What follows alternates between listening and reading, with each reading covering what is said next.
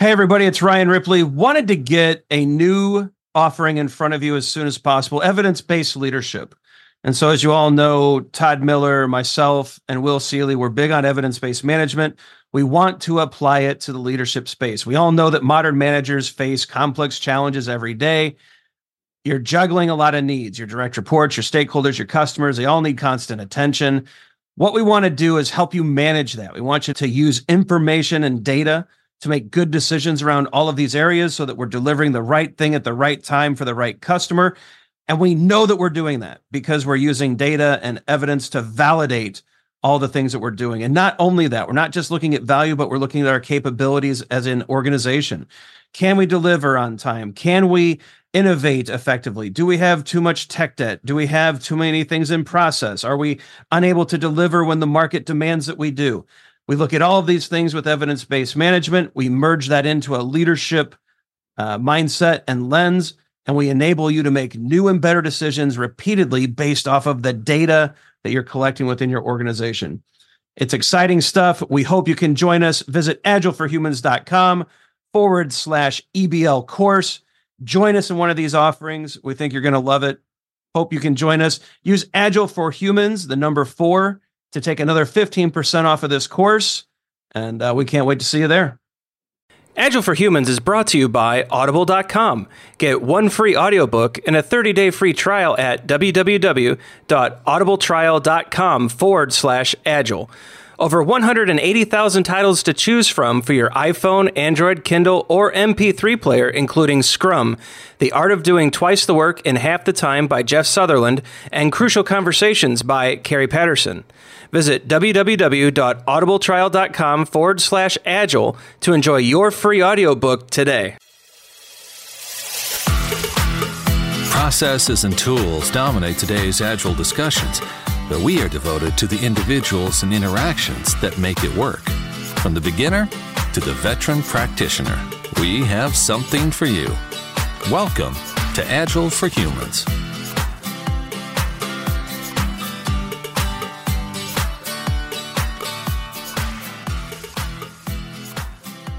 All right, welcome to this week's episode of Agile for Humans. I'm your host, Ryan Ripley. Joining me tonight, a repeat guest, one of our favorite guests, Mr. Don Gray.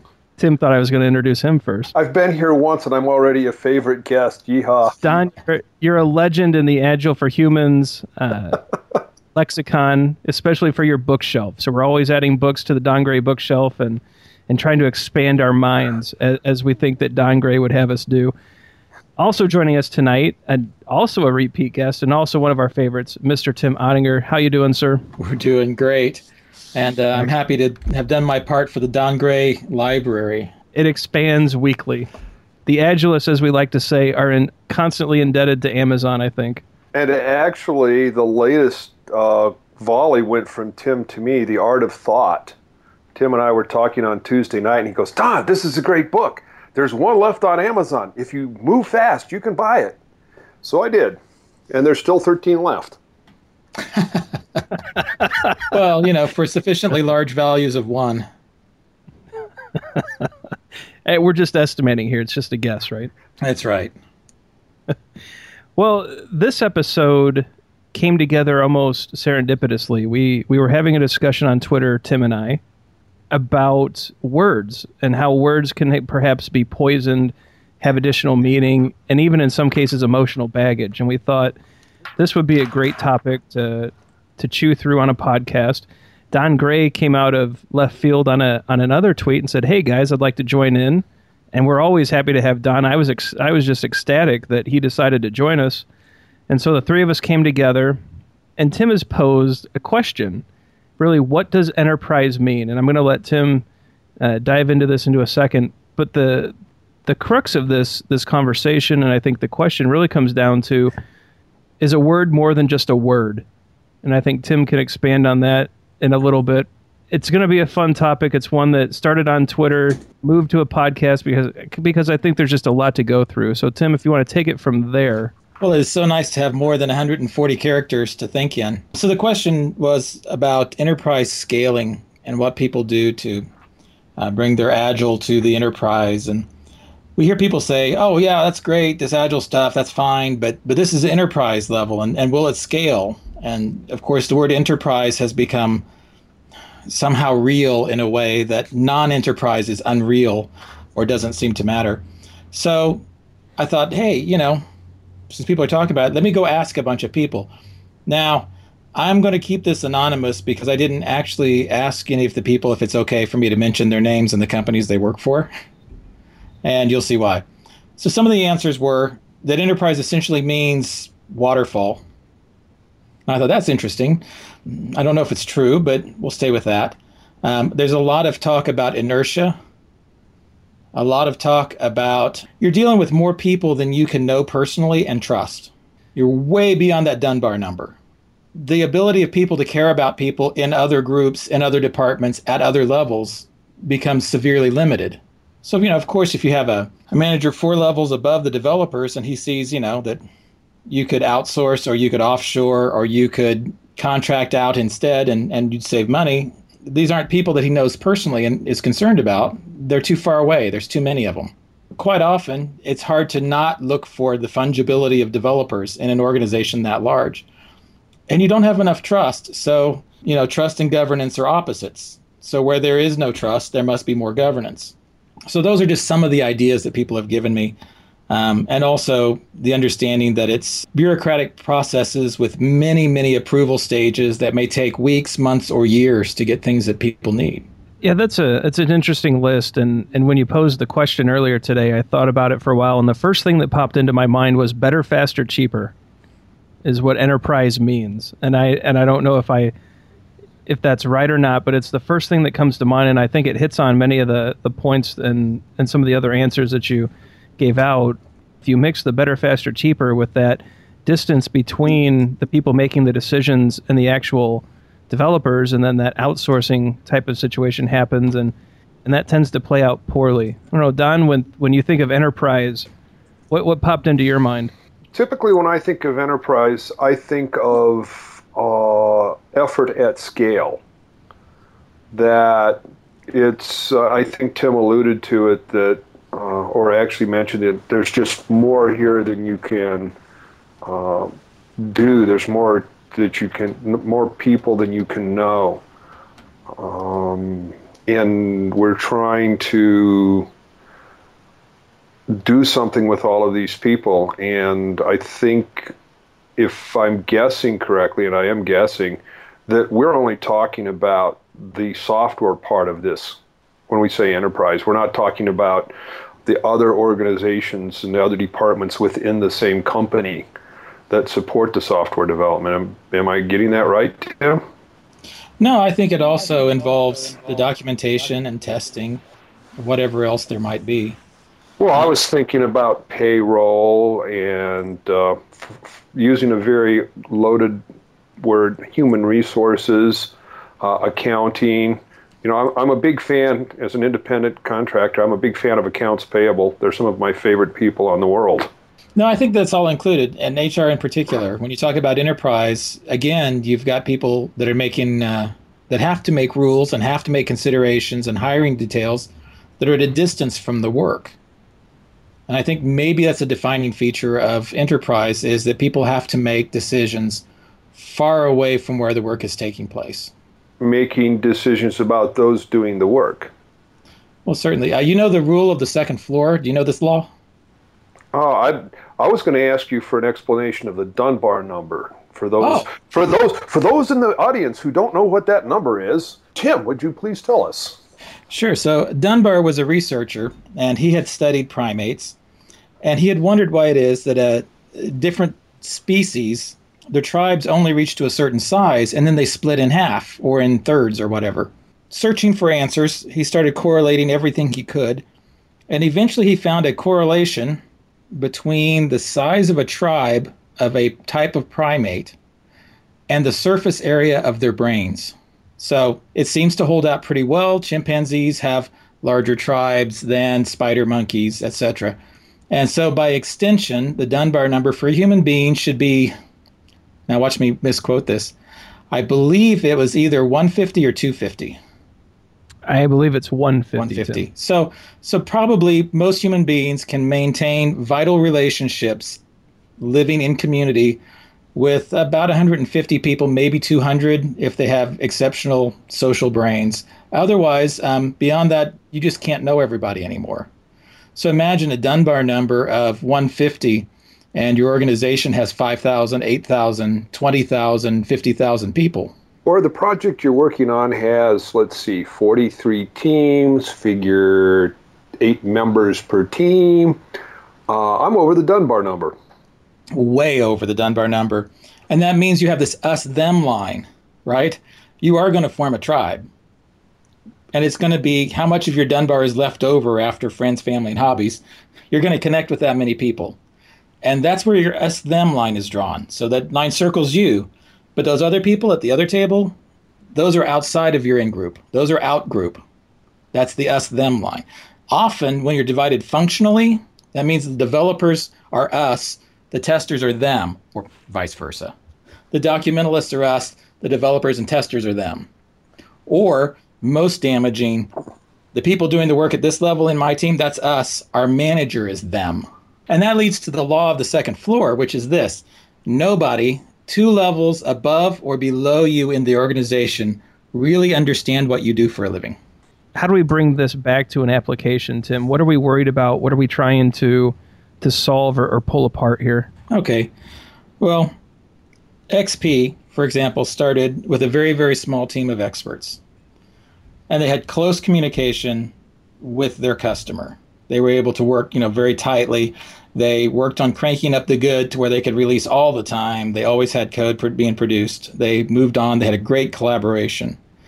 Agile, in all of its forms, at least until recently, has been based on close collaboration with the product owner, with the customer, with the business. Now the question is, it's not legitimate unless we can scale it. How do we do Agile with 5,000 people?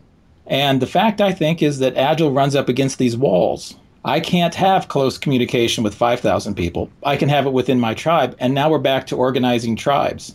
Yeah, I think the answer is you don't. And I actually, with 5,000 people, it's going to be difficult to get those interactions that you need in order to keep everyone in sync and aligned without layers of management, without ceremony and hierarchy. It reminds me of a book I just finished reading recently, The Nature of Software Development by Ron Jeffries. Relatively new offering from Ron, where he talks about this very problem, the problem of scaling and trying to move past these magic numbers. And what he basically says is, look, for the majority of companies in the world, a few small teams is more than enough. And if they're truly optimized and acting in an agile way, they're going to get a lot of work done, and you're probably going to have trouble feeding them sufficient work to keep them busy.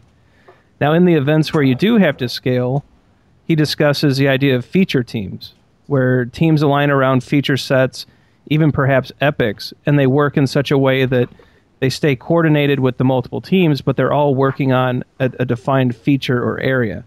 And so that falls back into your conversation on tribes. But I think Ron's initial point there was that most companies don't even need to worry about the scale. And if you're working on a project of 5,000 people, perhaps it can be broken down into a smaller one. I think there's a quote that I'm going to get wrong here, but it's every massive project has a 6-person project begging to get out. And that seems to hold true in many of these cases. Well, so there's several different approaches, right? And the one that we tend to run against that bothers us is the idea of scaling up with control and hierarchy, which essentially is scaling by division. So we'll take all the QA people, we'll put them over there, all the developers over here. The architects will be in the corner office away from everybody where they can think and not be bothered by everybody who needs them. We'll move the POs all to one side of the room and all the developers to the other. So you grow by division, and you think, hey, we're going to divide these functional groups so everybody can ply their trade in peace. It doesn't seem to work that way. That seems to be the worst way, but the most obvious. And then you go to the next way along, which is, Arlo Belshi would say, scale out, not up. So instead of growing hierarchy, what you do is you scale out with more separate Agile teams with separate work to do, each team having everything it needs. And then that goes all the way to the, a further extent of the spectrum into holacracy, It may be that the organization itself needs an entirely different organizational structure to be agile with 20 or 30 teams or more. I think this is where we're going to hit. I don't think a lot of organizations that want to be agile with 5,000 people want to have to go through any of that. No, not at all. And I think it comes back to the idea, though, that traditionally a company is going to look at scaling up, right? So they're going to add layers and teams and all of these mechanisms to get more people involved. The point that I think Ron made, and I think he was quoting Arlo Belshi, is that teams can scale the amount of work they can do simply by adopting excellent engineering practices like XP. Mm-hmm. So they're leaving productivity on the table in their small number of teams just by not becoming craftsmen. I certainly think that's possible, and that was a lot of the impetus behind the whole Take Back Agile thing is, there's values and practices being left that are really needed, while instead people are adopting the parts that are more palatable to an organization that's used to running in a more old-fashioned way. With that comment, I think back to Diana Larson's Agile Fluency model. Mm-hmm. So they walk through, at the start, we're building code, and then there's a focus on value. And then we deliver value, which is the 2-star. And then we optimize value, which is the 3-star. And then we optimize for systems, which would be the 4-star. And in my mind, that's where holacracy and some of those other completely game-changing theories come into play. Most companies, I think, are going to play in the 1 to 2-star area. And so as you think through that, does this massive scaling make sense? Because really, we're going to build code and focus on value. And at some point, we're going to focus on delivering value. But is it going to stop there? Because if you look at the Agile Fluency model, that's where organizational structure shift comes into play to hit to that 3-star optimized value portion. And that seems to be where the resistance comes in. I'm not sure resistance is the right word. I'm not sure that it's actually resistance. I think that there's people who would love to do something. I think the thing is they don't have a good set of examples to work from. They don't have a lot of success stories to pull from. I imagine there's a lot of organizations that would love to be 3-star, but how do you get there from a 1980s org chart, the great man theory? So if you're running on the great man hierarchy, then the ability to change that's pretty tough, because you are asking people to abandon the systems in which they become successful, and to abandon that kind of respect and admiration and authority. It's hard. I think it's incredibly hard. In fact, it requires empathy as opposed to attacks, which is what we see, and what Mike Kottmeyer actually pointed out in an interesting article. He wrote recently, name calling and ad hominem attacks, and it's really about not blaming the managers so much, but really looking at this persistent focus on the end state in the Agile community. But what could be missing and what's keeping people from going from that 2 to 3-star, that deliver value to optimize value, is a lack of understanding of the intermediate patterns. So we understand what organizations look like when they're starting out, typically. The large hierarchies, the siloed teams, those types of things are well understood. And I think the end state has been either theorized very well and in some cases implemented and understood very well. It's the 3 boxes in the middle, those in-between areas that tend to get overlooked. And I don't think those patterns are necessarily clear. And it's kind of like what you said, Tim. They don't know how to get there. Yeah, Kottmeyer's article I thought was spot on. I was in the same place. That was actually a talk that I had walked out of for the same reasons that he's describing. I think the wrong place to start any kind of a change is with an accusation. Right. I don't know how we can ever get anywhere if we don't start with a question. His article is based on a talk at Agile Coach Camp 2015. I had actually wandered into the very tail end of it and was confused. So it was one of those where I think you needed the full context, because it was, as Mike describes, kind of mind-blowing that the management or the blame management aspect was very strong there. But it's an important point, and I agree with you, Tim, that he's spot on, that those intermediate patterns, I think, help a lot of these conversations go a lot better. But unfortunately, they're also very difficult to identify. These are things that are difficult to articulate. They're very context sensitive.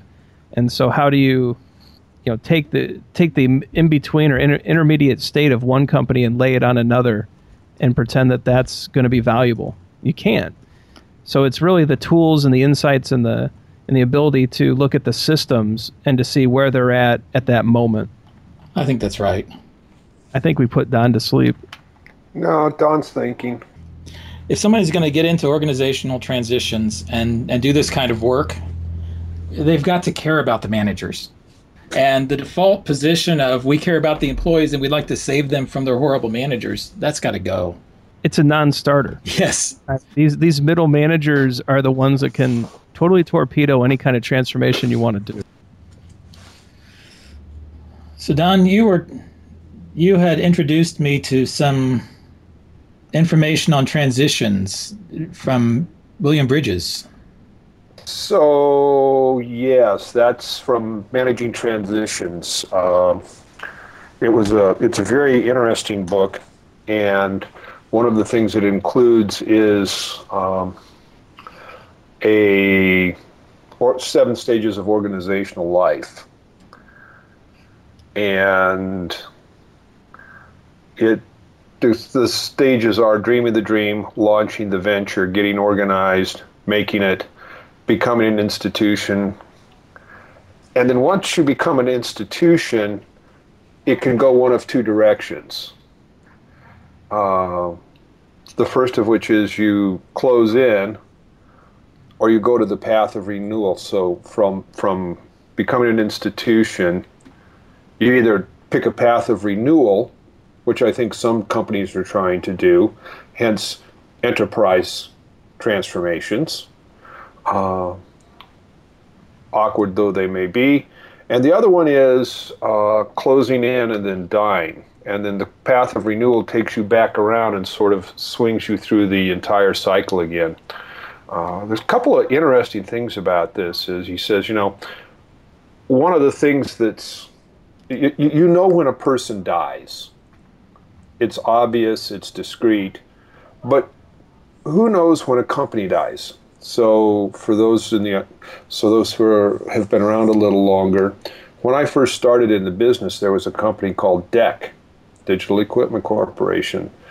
In my domain, which is manufacturing, they were the heavyweight. When did DEC die? They started spinning down. Compaq bought them. Mm-hmm. Where's Compaq today? Spun off from HP, right? Yeah, so I think they merged with HP for a while, and I have no idea. So, companies and organizations have a less obvious path out of existence than we do. The one thing I really like about it, and I think it speaks to those of us who are in the transformation business. I'm just trying to make the world a little bit better for software development. And that's what I like about the Agile Manifesto. I'd like to spend more time on the left-hand side than I do on the right-hand side, but it seems that things like processes and tools are much easier to wrap your brain around and do than people and interactions. And I would guess probably even at scale. Now that I know what the Dunbar number is, I have an idea why. So he goes through the 7 laws of organizational development, and the first of which is those who are most at home with the necessary activities and arrangement of one phase are the ones who are most likely to experience the subsequent phase as a severe personal setback. So, if you just take this for what it means right now, what we have is people who have become very successful in becoming an institution, and then here come Tim and Don racing madly into the path of renewal, going, this is great, you should try this. And they're the ones who have the people who helped the company become an institution are the ones who have the most to lose and are going to take it as a personal setback. You wonder why sometimes people aren't all happy about going through organizational change? Hey, You don't need to do this micromanaging that got you successful. And so this is I think back to Tim's 2 floors point, is that the people who are 2 floors up have become successful in a very different paradigm than the one that I'm very actively promoting. I'm a threat to their worldview. Now that's a generic statement. You know, all something statements are false. Even all generalizations are false. Even this one. Yes. So I've had the chance to work with some very wonderful people, but I've also worked with some people who, as soon as one person was gone, it was back to business as usual. The sponsor, whoever it was that was trying to hold a change in place, moved on, and that change was gone instantly. Now, there's another saying: what goes around comes around if you stick around long enough. So I operate large. Well, I operate all over the world, but spend a lot of my time in the Southeast, and I'm currently working in Atlanta, where I worked back in the 2010 timeframe. So I hooked up with some of my friends from the 2010 timeframe, had supper, I guess it was about a month ago. And so I was there as part of them going Agile. They went through a buyout, funding was cut, Agile was off the blocks, and they went back to business as usual.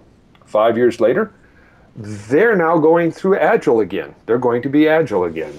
So it's interesting that I think in some ways we are starting to get some traction and mind share, but there's still a lot of people who have 2 floors up who have become very successful and don't understand or have not made the shift in thinking that provides a foothold for change to happen. The second law of organizational development: the successful come out of any phase of organizational development. The successful outcome of any phase of organizational development triggers its demise by creating the challenges that it is not equipped to handle. So that says, as we become successful at launching the venture, we are creating the very things, the very conditions and challenges that we can't handle. And so I have a friend who I've worked with and is now off starting his Agile company. It's a product company. He's going to hit this. He's a great guy, wonderful person, smart, proficient coder, and sooner or later he's going to be in the people business, and he's probably not going to do really well because he enjoys coding. He'd rather code than manage people problems. So anyway, there's 2 or 3 more of these. It's a great book, Managing Transitions by William Bridges. Lee Copeland was actually the gentleman, SQE, who pointed it out to me. Recommend it highly. I think that second law, Don, I think that's the interesting one, and it ties back to part of our other conversation. That's the space where the patterns aren't clear. So that's the space where we're making a change, or we're making we've come out of a phase successfully, but it's also going to crumble because that phase is no longer, the lessons learned from that phase are no longer applicable to the next one. And coaching people through that, I think, can be incredibly tricky. I'm sure you've seen this pattern before where, what made them successful, what got them through a particular phase is no longer good, but they hold on to it. I think the next even law that you brought up, the third law, is, the thing that the organization needs to let go, in any significant transformation, the thing that the organization needs to let go of is the very thing that got it this far. Mm-hmm. And I think that's the linchpin to getting even management, developers, all of these groups on board with the transition or the transformation, is convincing them, or at least demonstrating to them, that there's value in letting go of the things that they know to be right and good. I think we sell that short because I think it's not about organizations. I think it's about human beings. Sure. Think about the the guy who's been dating and now he's getting married. He probably wants to give up his dating behaviors towards other women. Take a look at the kid who goes from high school to college or college to work life. Take a look at no children to children. We have a lot of these transitions where we really have to change. We can't be irresponsible high school students. We've got to take care of ourselves in college. I can't be a college student. I have work and rent, and I have to pay for my stuff. And, so there's a lot of that. I think it's a lot of transitions. I think it's a general purpose rule.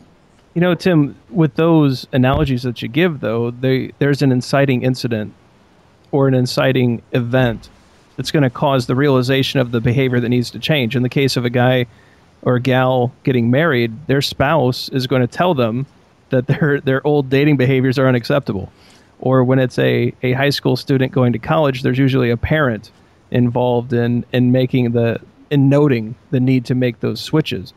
When it comes back to an organization, who's there to actually point out, hey, this behavior is no longer going to get us to where we need to go?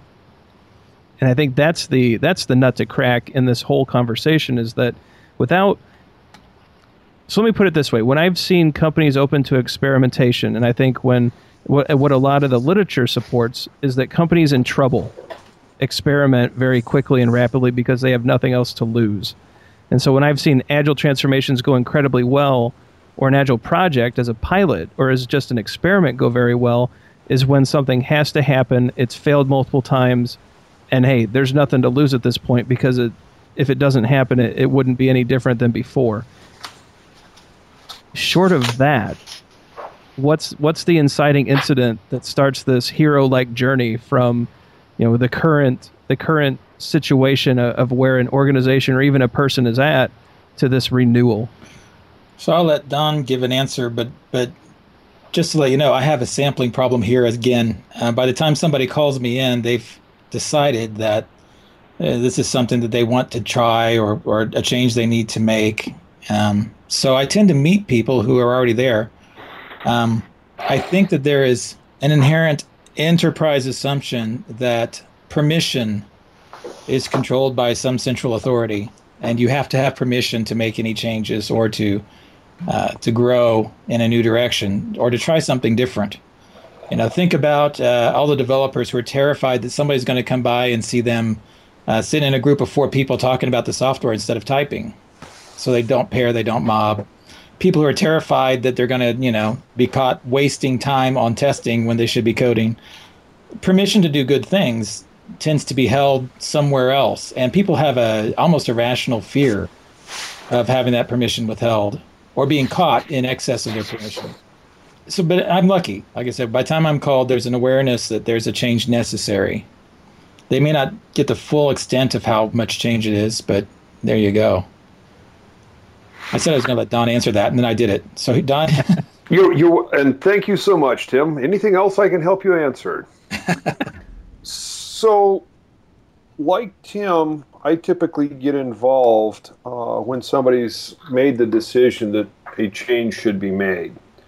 What often isn't understood is that change is different for different people. I've written several blog posts about this, and I really don't want to get into all of those. So let me just go back. Once again, going back to managing transitions.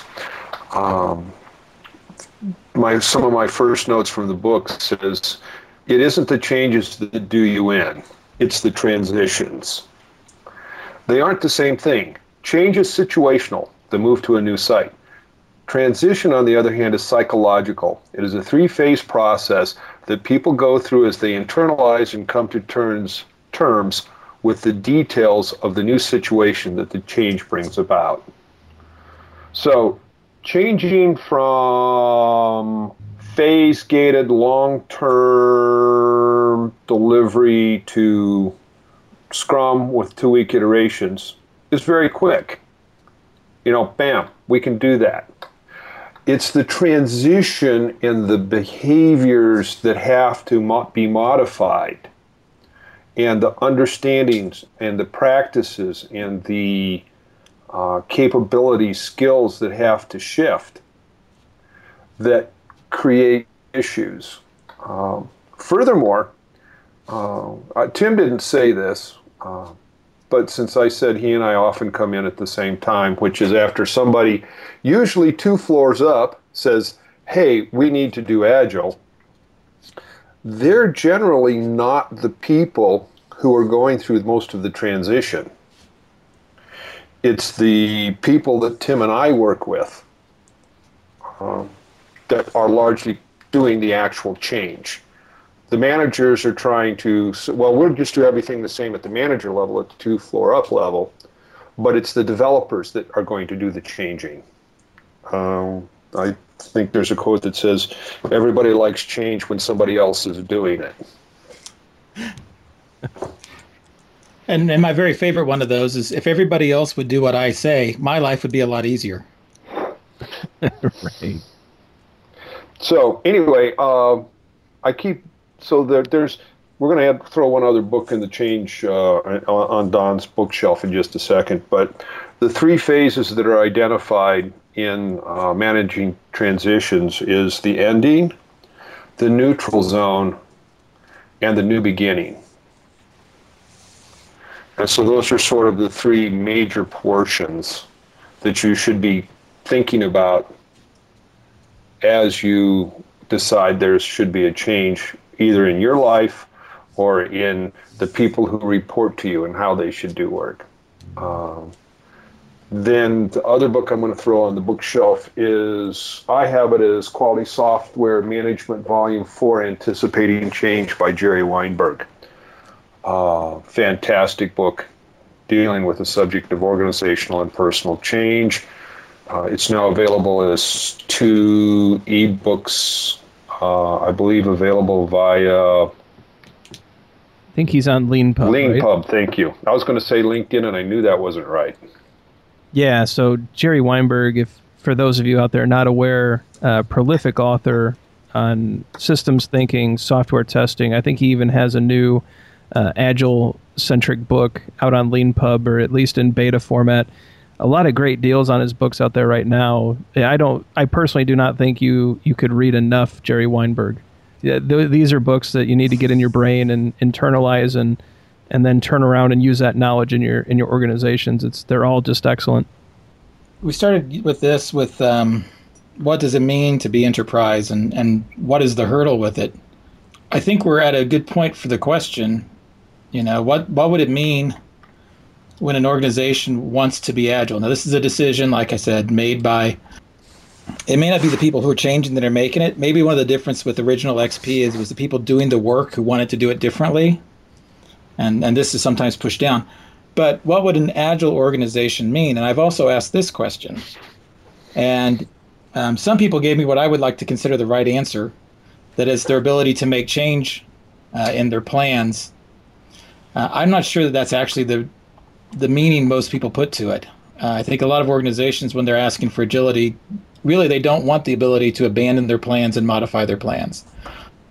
Usually these organizations that run on long-term and short-term and mid-term roadmaps and strong promises. And if what we delivered was different from what they promised, they would consider it a failure, not an agile success. And I think that maybe people selling agile quite often are a little caught up in, hey, look at our uptick in adoption numbers and look how many more clients we have. And, God bless them. Look how much more money we're making. Good. They should. I hope they do. But in that, is there a real transformation in that idea? Do people have any idea what they're buying when they buy agility? Because a lot of organizations think that it means that we'll follow our roadmap and we won't deviate from it and we'll get stuff done faster. And I'm not sure that that's agile. Agile was never faster. It was only ever sooner. So I've seen some really good work out there by Dan Greening. I'm not sure if you guys are familiar with his agile base patterns. So he's identified 5 key patterns that an organization should implement in order to become agile or to resemble an agile organization. And he starts with measuring economic progress. And so really understanding, measuring value in the form of what's appropriate for that organization in the right context about what's meaningful for them, and then adaptively experimenting for improvement, followed by limiting work in progress, embracing collective responsibility, and the ability to solve systemic problems. And he's put out quite a bit of material around the idea that if those 5 patterns are in place within an organization, the likelihood of them being agile goes up. It seems like with those 5 patterns, you could respond to change and be very good at it, which would get back to, I think, the right answer for agility at scale within an organization. And we'll put a link to in the show notes to Dan's work on the agile base patterns if you're interested in seeing how he fleshes those out. But it's some pretty interesting stuff about weaving the philosophy of agile into an organization in an actionable way. So I found that very intriguing. Well, thank you for that. I'm definitely going to dig into that. But it does kind of open up 2 interesting ideas, that the problem with maybe enterprise agile adoption is that we can't decide for sure what enterprise or agile mean. Well, and you said adoption, not transformation. Mm-hmm. And that's true. And so a few months ago, I was flipping through a old notebook, and I came across a note getting back to Jerry Weinberg. And it said, 3 nouns in a row equals trouble. I'm going, 3 nouns in a row equals trouble. So if my title is Senior Enterprise Agile Transformation Coach, what does that say? Trouble. And so I said, so I actually emailed him, Jerry. I found this. So Jerry has a lot of different rules of 3. Mm-hmm. Okay, we're going to vector off to the side for a minute, then I'll come back. If you can't think of three ways to solve a problem, you haven't thought about the problem enough. Okay, here's even worse, more interesting is, if you can't think of 3 ways your solution to the problem will create more problems, you haven't thought about your solution enough. And so there's a couple more of those. I won't go into them right now. So he has this thing with 3. So I said, well, Jerry, tell me more about this rule of 3 nouns in a row. He says, Don, if you string 3 nouns in a row, you have not thought enough about what is actually happening, the value, and the activities involved. So I think of that every time I hear an enterprise transformation coach. Exactly what does that mean? Other than, I have to wonder.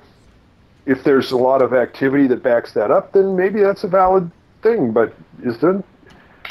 I think we're getting busy into branding sometimes and avoiding the doing. We're trying to differentiate by nouns and not by activity. But I think getting back to what does agile and what does enterprise mean, agile is such a loaded and poisoned word at this point. It's very difficult to pin down a definition. I typically go with it's 4 values and 12 principles. And then whatever practices or decisions you're making should be in alignment with those 4 values and 12 principles. And that to me is the guiding light for what agile should mean or could mean. Could mean is probably the better way to put it. Others would say it's the ability to respond to change. Others say agility is doing things faster, but speed and agility are actually in conflict. Yes. From a definition standpoint. So it's a very difficult question to answer. In my mind, enterprise agility means that an enterprise has embraced the manifesto and has decided that their utmost priority is the delivery of valuable software continuously, but that they also promote healthy and safe environments to do so, and that's expressed through sustainable pace, right? So it's not only is it delivery, but it's a value on people, and then those things measuring back to the 4 values. Does the organization value individuals and interactions? right? Are they seeking ways to collaboratively attack problems and to find solutions and to do all of those things? Or are they putting process on top of people in order to come up with a check the box type of solution to issues? That's how I typically look at it, but I know there's 1,000 different answers to this question. Well, let's not get past that too fast, right? So let's take another look at the manifesto for just a second, right? How do you build? We can't go too fast because we have to follow Jerry's rule. That's only one answer. Okay. So we need 3. Think about individuals and interactions among 3,000 people that you don't know very well. Sure. This is going to be hard to manage. This is going to be hard to understand, and it's going to be hard to work with. How about not having comprehensive documentation when some of the people that you work with, you don't even know them, you've never met them, right? They're building some piece of a thing for you somewhere, and you can't even talk to them, or they're in a different time zone. So your Budapest team and your Houston team are not communicating very well. Well, duh. Right? Customer collaboration over contract negotiation. Well, let's bring the customer, put him in front of all 8,000 people. That'll be great. And then, of course, what happens when you have 300 interdependent teams and somebody decides to respond to change instead of follow the architecture that they're all sharing? Sure. I think that there is some natural pressures against agility when the numbers go outside of the range of people in your Dunbar group. Yeah, and that goes back to a comment that I made earlier that perhaps agility does not apply to the enterprise, and that perhaps the idea that the most efficient and effective method of conveying information to and within a development team is face-to-face communication. Perhaps that's a leap too far when you have 1,000 developers working on a project, because it's clearly impossible, right? You cannot have that high-velocity information transfer of face-to-face communication among 1,000 developers and have that be sustainable. Well, this really smart guy named Don and this really smart lady named Esther, not too long ago, were teaching me to think in containers, right? So you get to a stage where you can't deal with 8,000 individuals, but you might be able to deal with some number of teams. One of the managers I worked with, I coached him for a while. He had 5 teams of 10 people each.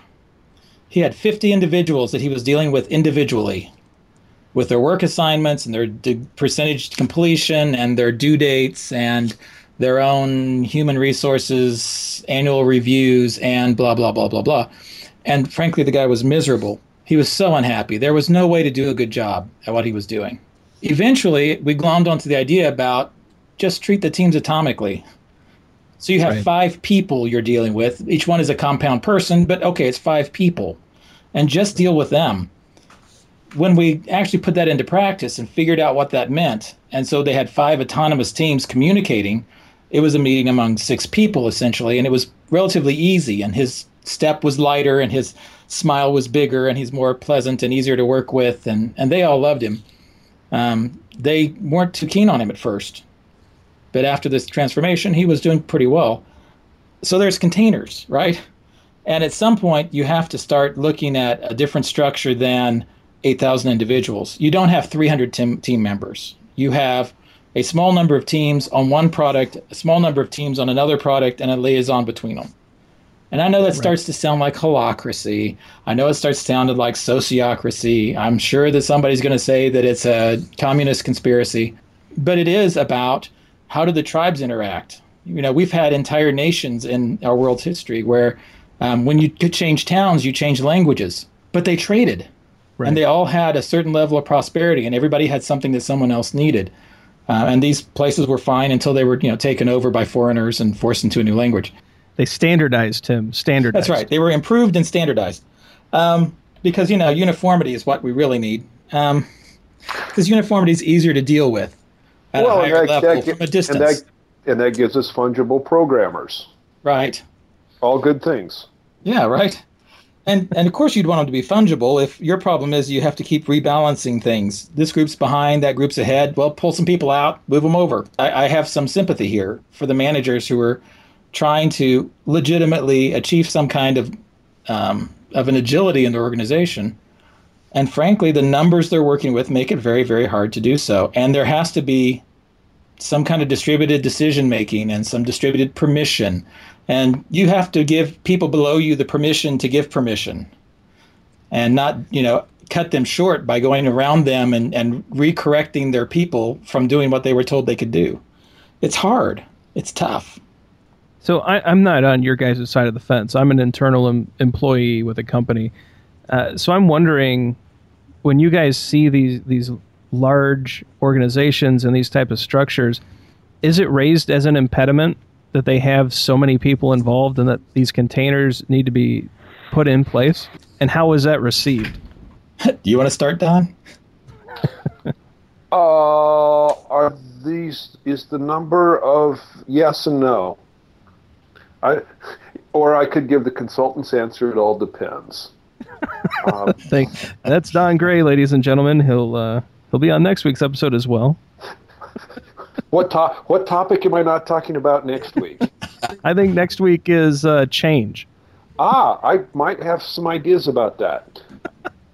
It's interesting that even, I don't know, Fred Brooks wrote the Mythical Man Month 30 years ago now, something like that, which led to Brooks' Law, which is adding people to a late project makes it later. I still experience organizations responding as they usually would or historically would by adding new teams to deliver new features. And I think Tim and you also, Ryan, said something earlier about if we can improve the functioning of the team, we leave less work on the table. Mm-hmm. Right. And by reducing the number of teams, you reduce the communication overhead. You reduce the interpersonal friction or need for social lubrication. And I'm a big fan of meeting people and having lunch and whatnot, but it takes time. It's back to the Dunbar number thing. There's just so much I can do. I'm working in an organization now that has over 40 teams on this project. I'm working through the teams 2 at a time, maybe 3. It's the slowest possible way to create change. So some people haven't quite learned yet that there's other ways to configure and configure work, distribute work, feed work into work units, which in my case would be teams. And by doing that in a better way, we can reduce the number of teams necessary, and then find a way to, as Tim talked about, create containers of teams in such a way that all 40 some odd teams don't have to work together closely, but there might be 3 or 4 that should work together closely here. If you will, think of it as a constellation. These things are grouped together because they're similar and they should be together. Other teams working on other parts of the code base, other parts of the functionality are in a different constellation. There has to be sharing, though, so that when the 2 constellations come together, the teams that, when they come together, they have to have cross-membership so that both teams are responsible for any issues that arise between their code base. So I've seen this work at a small level, right? So I'm in management. I have a team of 10, and I've split them. So I can't deep dive the work lives of 10 people every single day, right? So I actually have two teams that I deal with in a feature type setup, and it works incredibly well. And there are times where there are collisions. There are times where there's all hands on deck moments where that has to be managed. But for the most part, these containers save my sanity, right? So they make it sanity? So I have traces of it done. Okay. Traces. Sorry. it makes it emerge a little more often, the sane moments. But yeah, these containers actually do give me the ability to look at the teams, at these two different groups holistically, the ability to see how they're working together, to look at the systems impacting them. I can actually focus on some of those things other than worrying about the day-to-day activities of each individual member. And I'm finding that pulling myself up from that level, applying trust to these containers, and seeing just beautiful outcomes more often than not has freed me up to do more interesting work. And so from a smaller scale, this has actually played out very well for me. I've not seen it larger, though. Isn't that interesting that you see that there's more than I can control and be personally involved in? So my alternative is to give alignment and permission and trust. Right. And isn't that kind of cool? I think very empowering. I think that's the seeds of where Agile Enterprises will go. And I want to give another piece with this. I've worked with these great companies. Some of them are the biggest companies on the planet. And a lot of these companies have people that they've worked great effort to hire. Really awesome developers, people of great reputation, people of a lot of talent. They've got managers and developers who've been with the company 10, 20, 30 years. And they've got people who've risen through the ranks on merit. They have made good decisions in the past. They've been reliable. They have been, there with answers when answers were needed. And on this merit, they've risen up through the ranks somewhat, right? And, a large organization that's been around for a lot of years, the top doesn't turn over fast enough to rocket people to the top. It's a rarefied air up there. But there's a lot of people who deserve to be there. And to walk in and say, you know what, you should fire half of your people. You have two different kinds of organizational members now. Some of the people are going, oh my God, no, all these people deserve to be here. We've worked so hard to get them here and to train them. Please don't say that. And the other half is like, sure, tell me who to fire. I'll get rid of all of them. Right. And I don't want that second one. I don't want to be, that person. I'm there to help everybody. And they deserve to be there. I think what's clear is they probably don't need to hire more people. They probably it's not like there's a shortage of work or an overage of work and half of them are watching cartoons. Everybody's really busy and they need more done. So that's why they want to bring more people in.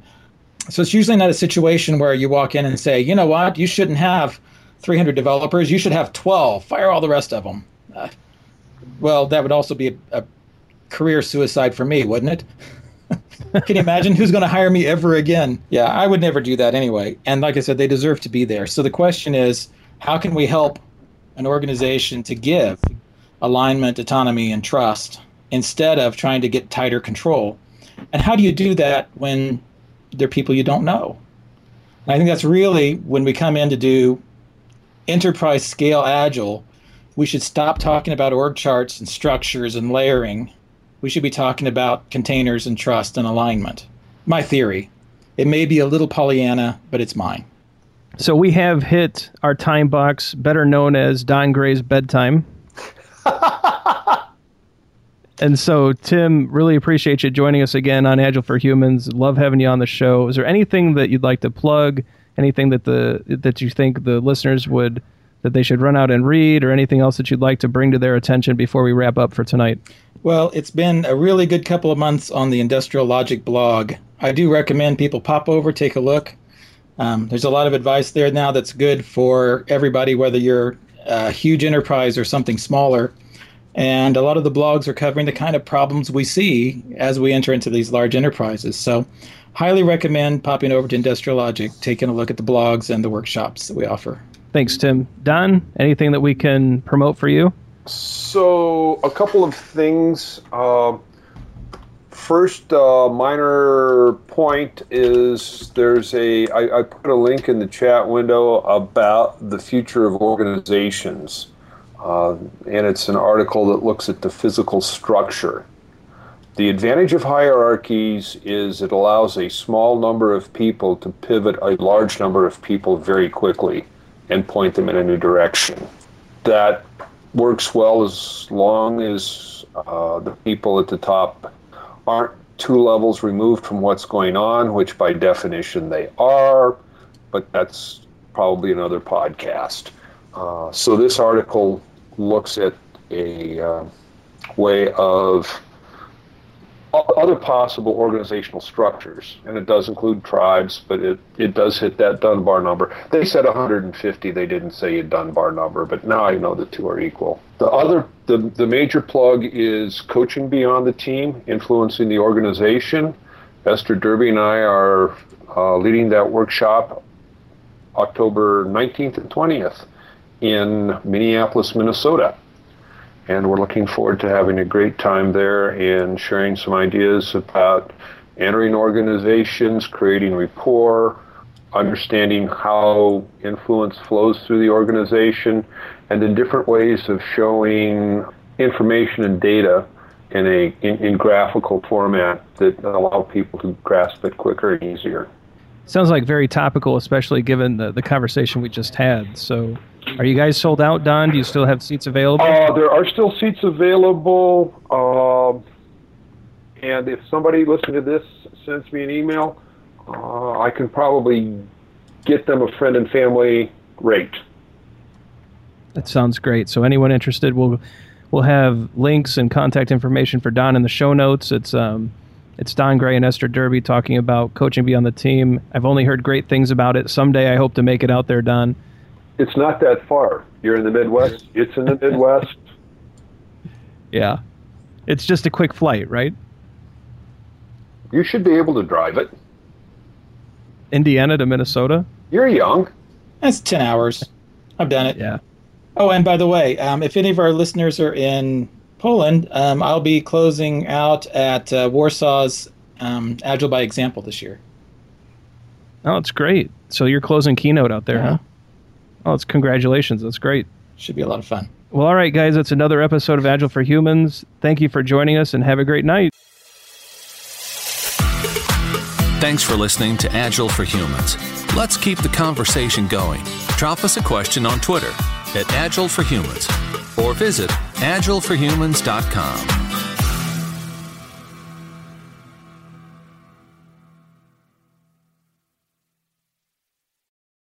Oh no, I just got self-organized again. Hey, it's Ryan. If you're enjoying this show and want to take a deeper dive into Scrum with me and Todd, check out agileforhumans.com/training. Be sure to also look at the show notes to subscribe to our newsletter, get a copy of our book, Fixing Your Scrum, and learn more about working with us at Agile for Humans. Thanks for listening, and Scrum on.